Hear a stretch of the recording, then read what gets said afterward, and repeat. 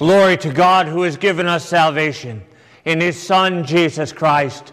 Glory to God forever and ever. Amen. Please be seated.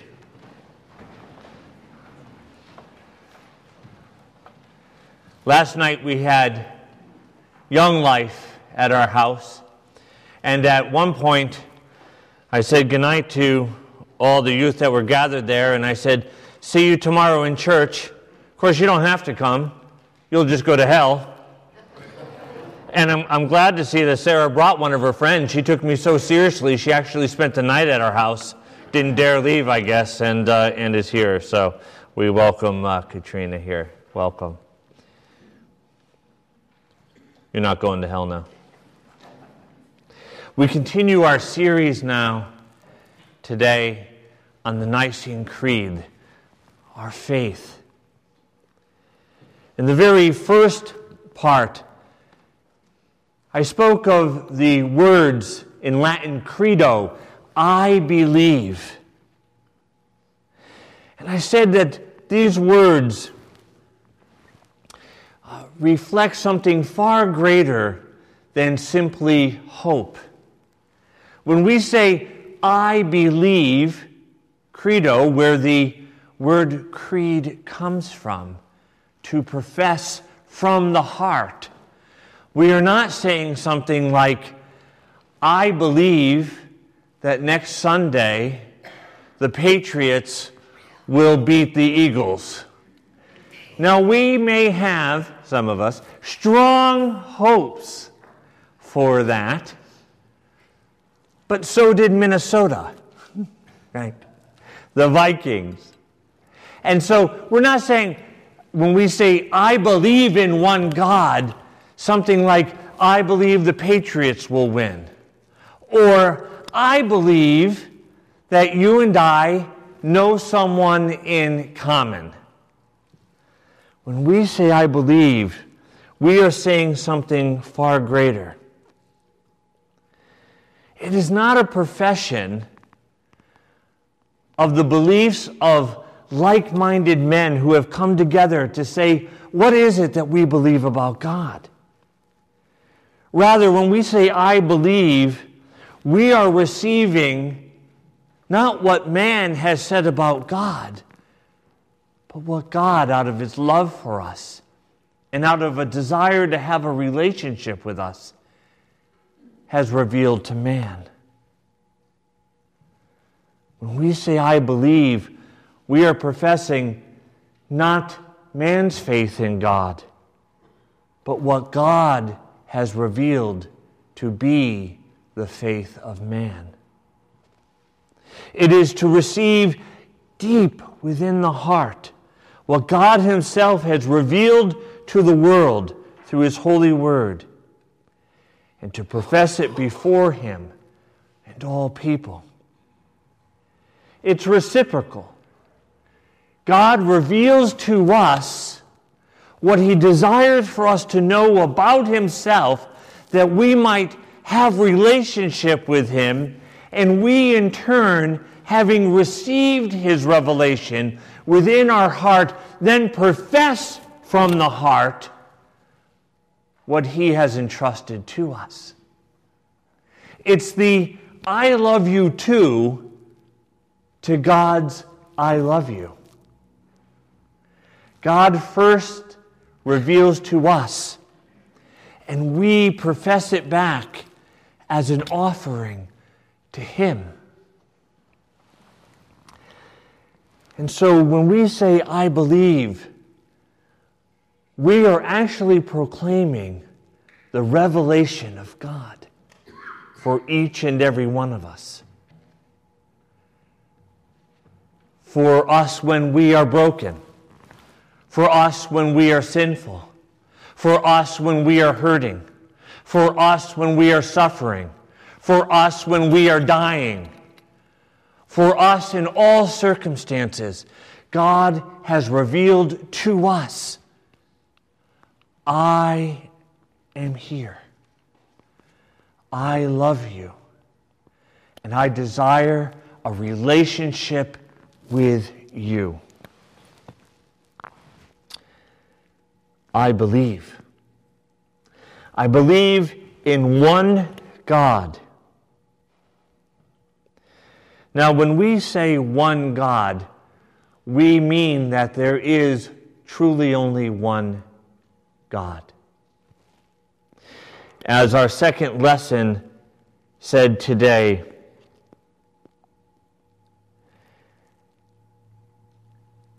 somewhere, here it is. There is no God but one. There is one God, the Father, from whom are all things and for whom we exist. There is only one God. And that God desires a relationship with you that is eternity changing. You have such worth, such value, such dignity, because God loves you and desires to know you and to have you know Him personally as Father.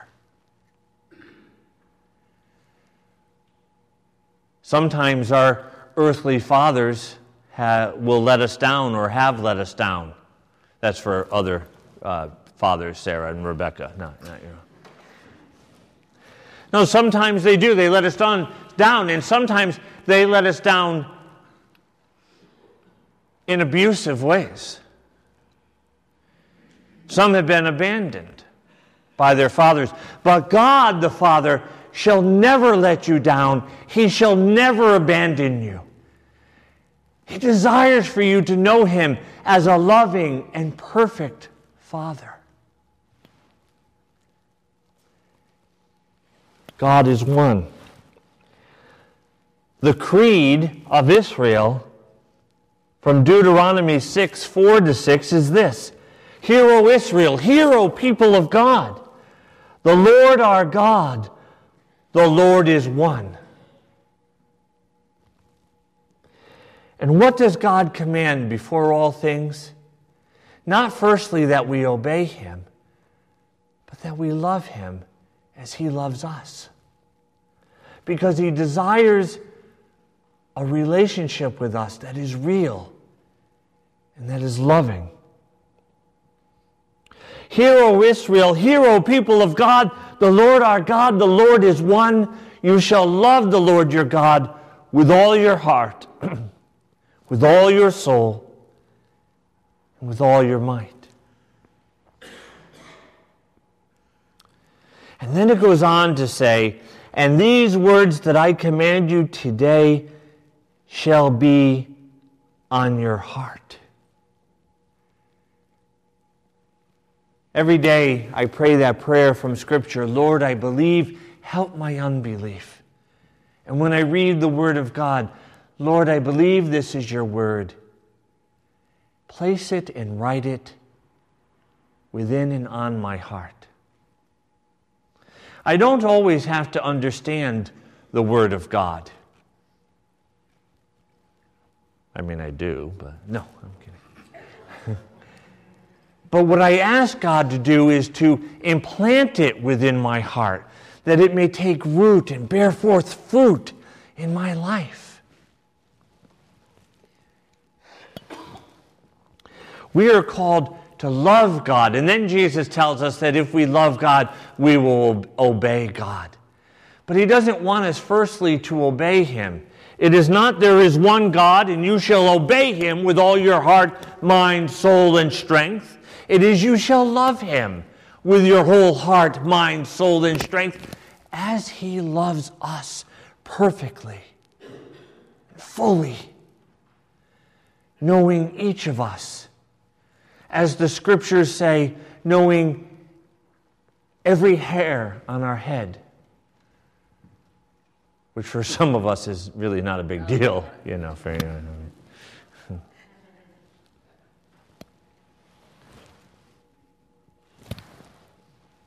God made a few perfect heads. The rest He put hair on. It's a joke.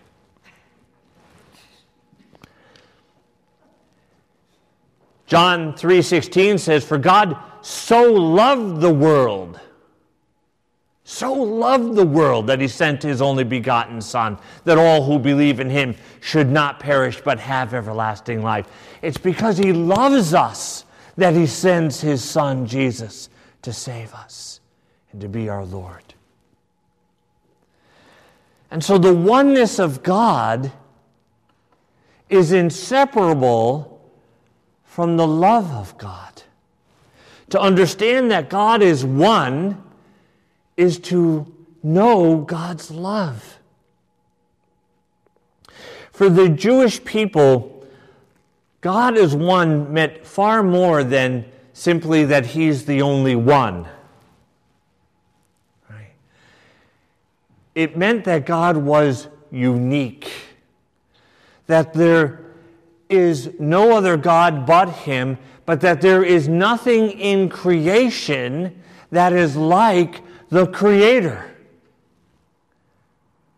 All of creation, even the universe in all its majesty, still is finite. All the beauty of the universe still falls infinitely short of the majesty and glory of God to whom it points. If we were to have all the glory of the entire universe, we still would fall infinitely short of knowing the glory and beauty of God. Because nothing in creation is like God, the Creator.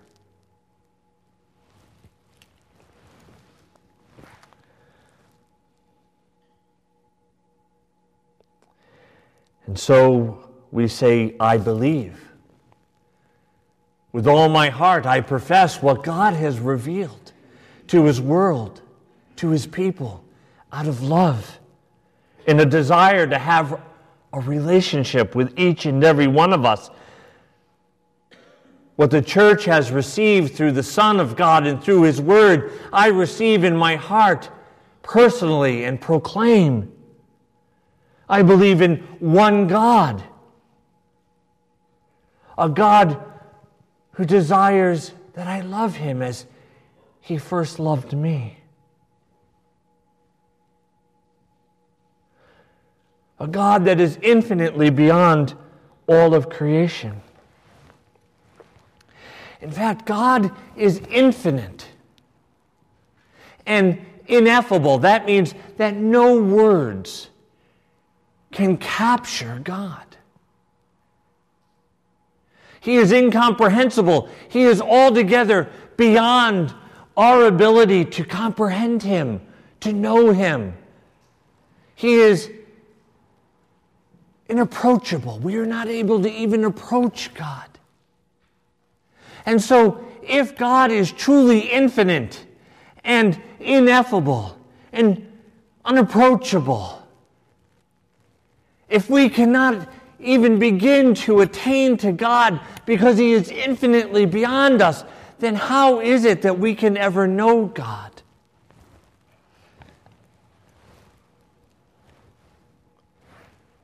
From John 1:18, no one has ever seen God, that is the Father, the only God. He who is at the Father's side, that is Jesus, the Son, he has made him known. And so the infinite God in Jesus became finite so that we might know him. The unapproachable God approached us in Jesus that we might know him. The ineffable God, the God of whom we cannot even speak, we call Jesus, and through him, the God of heaven we call Father.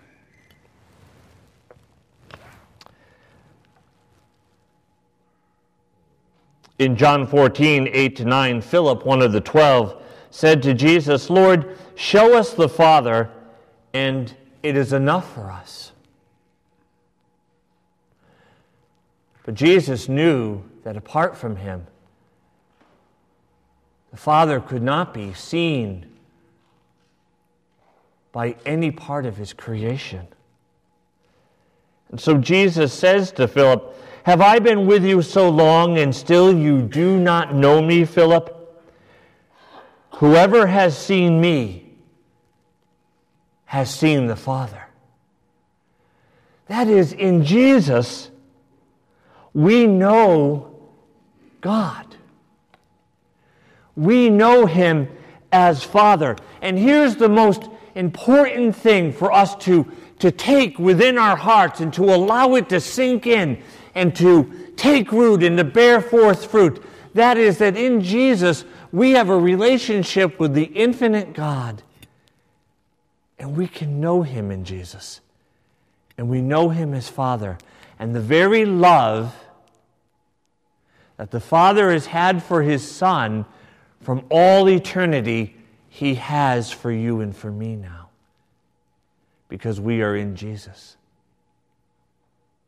When we are adopted by faith and baptism into Jesus, we now share the relationship Jesus has with the Father. This is why we call God our Father. This is why we are bold to say, our Father, because we have not earned the right to call him our Father. We don't deserve this thing.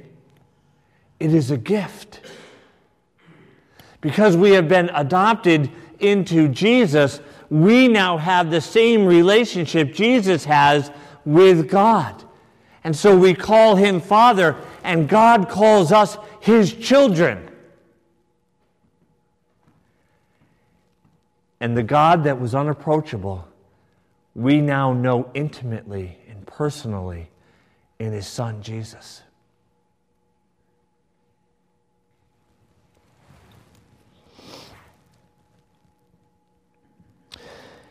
In John 17:20 and following, Jesus prayed, "I do not ask for these only," that is the 12, "but also for those who will believe in me through their word," that is you and me. And so Jesus, just prior to his death, is praying to his Father not only for his friends, his disciples, the apostles, the 12, but he is praying for you and for me.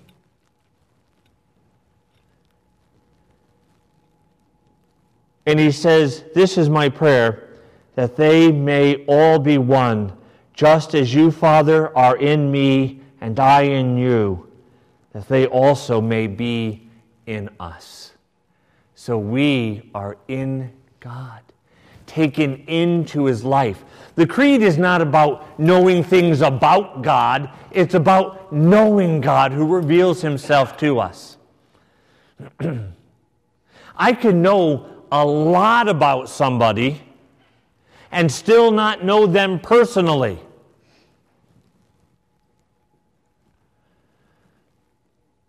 I know a person, I claim. I know his father's name. I know what his father did. I know his mother's name. I know his brother Andy's name. I know his sister's Anne, her name. I know this person's life work. I know where they went to college. I know his best friends. I know how tall he was. I know his birthday, and I celebrate it. I know the day he died. I know his wife's name.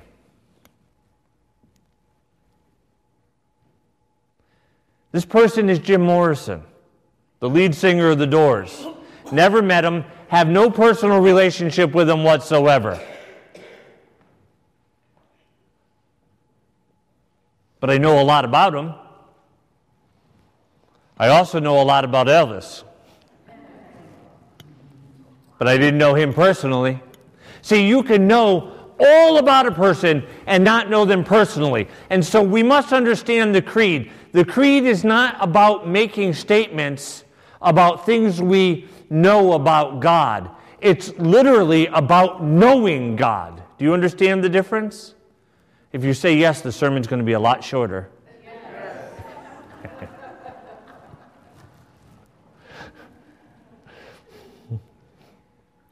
As I told the kids last night, you can still go to hell when you die, you know.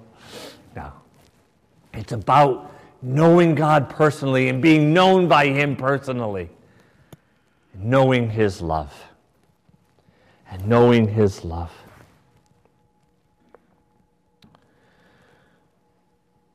Jesus goes on to say